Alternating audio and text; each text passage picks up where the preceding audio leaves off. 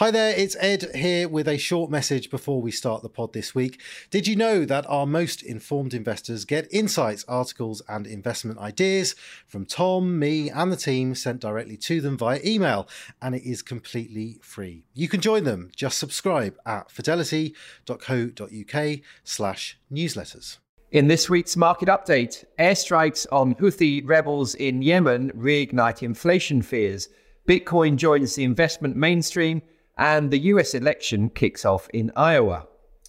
Well, we're halfway through January and the festive season is quickly fading in the memory.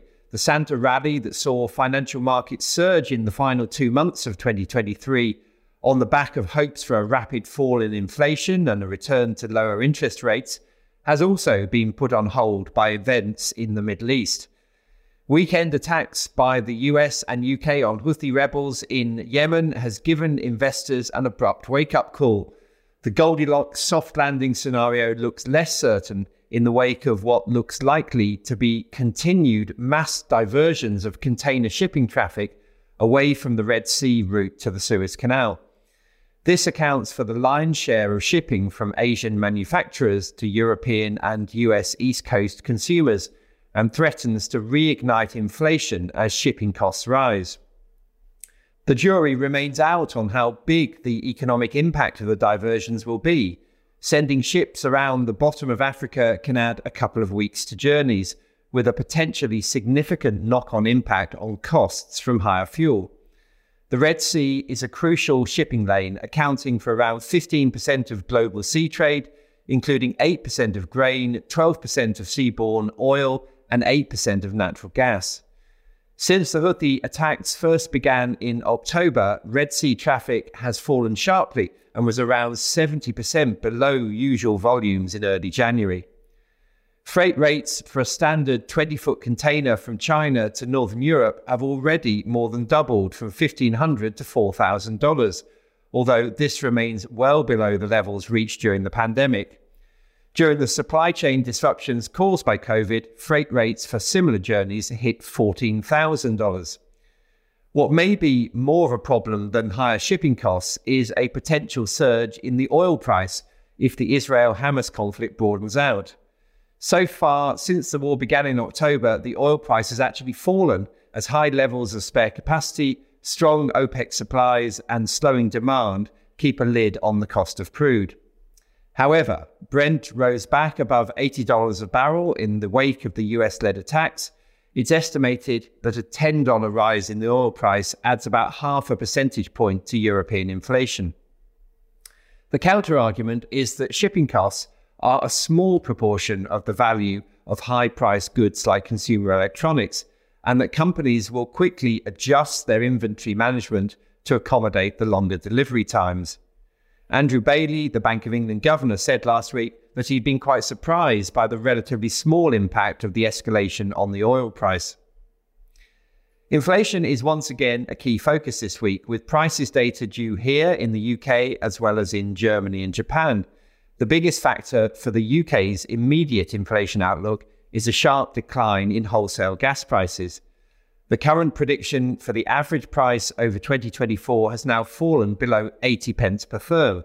As recently as November, the market was looking for 140 pence a therm.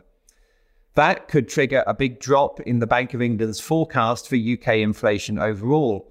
The BOE's most recent prediction was a 3.7% average for 2024, but the latest figure for November was 3.9%, and it looks likely that it's already on track to undershoot the average.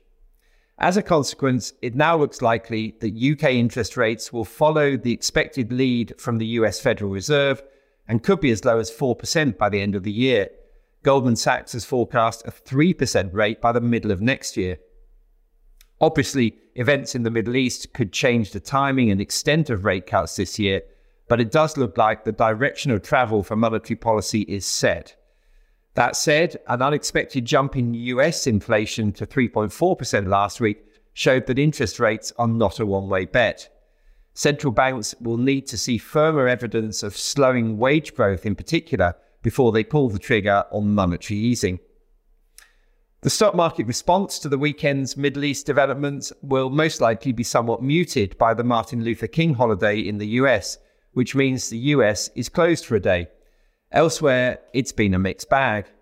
China's market slipped slightly as the People's Bank of China kept interest rates unchanged despite hopes for a cut. China has resisted stimulating its sluggish economy in the year or so since the country reopened after the COVID pandemic. But more recently, it's looked likely that the authorities would resort to boosting the economy again. Meanwhile, the other two big markets in Asia, Japan and India, continue on a roll. Japan has soared recently on the back of the Bank of Japan's continuing dovishness and recently hit a 34-year high. The Nikkei 225 index is now within a whisker of the all-time high reached on the last day of the 1980s at the height of Japan's decade-long property and stock market boom, when the country looked as if it would overtake the US as the world's leading economy. That bubble burst, and Japanese shares have languished in the more than 3 decades since then, bottoming out around 10 years ago, when a series of reforms from then Prime Minister Shinzo Abe helped Japan to begin regaining its mojo. Currently, the market is benefiting from a new set of corporate reforms that the government and Tokyo Stock Exchange are implementing to encourage companies to put shareholders first and boost their value with higher dividends, share buybacks, and a clear strategy to work their balance sheets harder. Meanwhile, in India, the Nifty 50 index has breached 22,000 for the first time in its history as investors warm to the country's encouraging economic prospects and a rally in its important technology sector. India has always been one of the most highly rated of emerging stock markets, and the recent rally has taken its valuation up to levels that are comparable with the popular US market. Indian shares are priced at more than 20 times expected earnings. One of the key drivers of investment markets this year is expected to be politics, with the busiest year ever for democratic elections in store in 2024. The action has already begun with a widely watched election in Taiwan, delivering a pro-independence leadership that will not have pleased Beijing, which is committed to reunification in the long run. No one is expecting any action from China in the short term, not least because until the US election is concluded in November, Beijing cannot judge what the reaction of the rest of the world, and the US in particular, would be. Further out, however, there's less certainty. The US election itself is an unusually protracted affair, with this week's caucus in Iowa acting as the traditional starting point of a year-long campaign. Currently, the frontrunners remain Donald Trump for the Republicans and Joe Biden for the Democrats, but given both candidates' age and the ongoing court cases involving Donald Trump, neither can be seen as a shoo-in for their respective parties. The most important driver of stock markets remains corporate earnings, and on this front, we're in the very early stages of the fourth quarter earnings season. The good news is that earnings appear to have bottomed out during 2023, with a shallow downturn in profits last year laying the groundwork for improving earnings this year and next. Double-digit gains in 2024 and again in 25 remain the consensus for now, although if the US economy does head towards a recession, as looks possible, then that kind of earnings growth may be hard to achieve. And finally, Bitcoin received an important boost this week as the SEC approved a number of cryptocurrency-linked ETFs that bring this niche investment further into the mainstream. Trading volumes for Bitcoin surged last week after the first 10 US ETFs were launched. The price of Bitcoin has risen by around 50% over the last 6 months, as consensus has grown about the likelihood of SEC approval, which makes it easier for ordinary investors to gain exposure to the best-known cryptocurrency. Please note that the value of investments and the income from them can go down as well as up, so you may get back less than you invest. Investors should note that the views expressed may no longer be current and may have already been acted upon. This information is not a personal recommendation for any particular investment. If you are unsure about the suitability of an investment, you should speak to one of Fidelity's advisors or an authorised financial advisor of your choice. Overseas investments will be affected by movements in currency exchange rates, and investments in emerging markets can be more volatile than other more developed markets.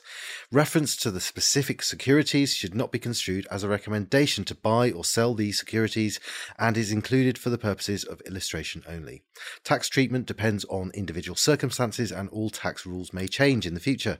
Withdrawals from a pension product may not be possible until you reach age 55, 57 from 2028. This podcast may not be reproduced or circulated without prior permission. No statements or representations made in this podcast are legally binding on Fidelity or the recipient. This podcast is meant only for UK residents and does not constitute an offer or a solicitation in any jurisdiction in which it may be unlawful to make such an offer or solicitation.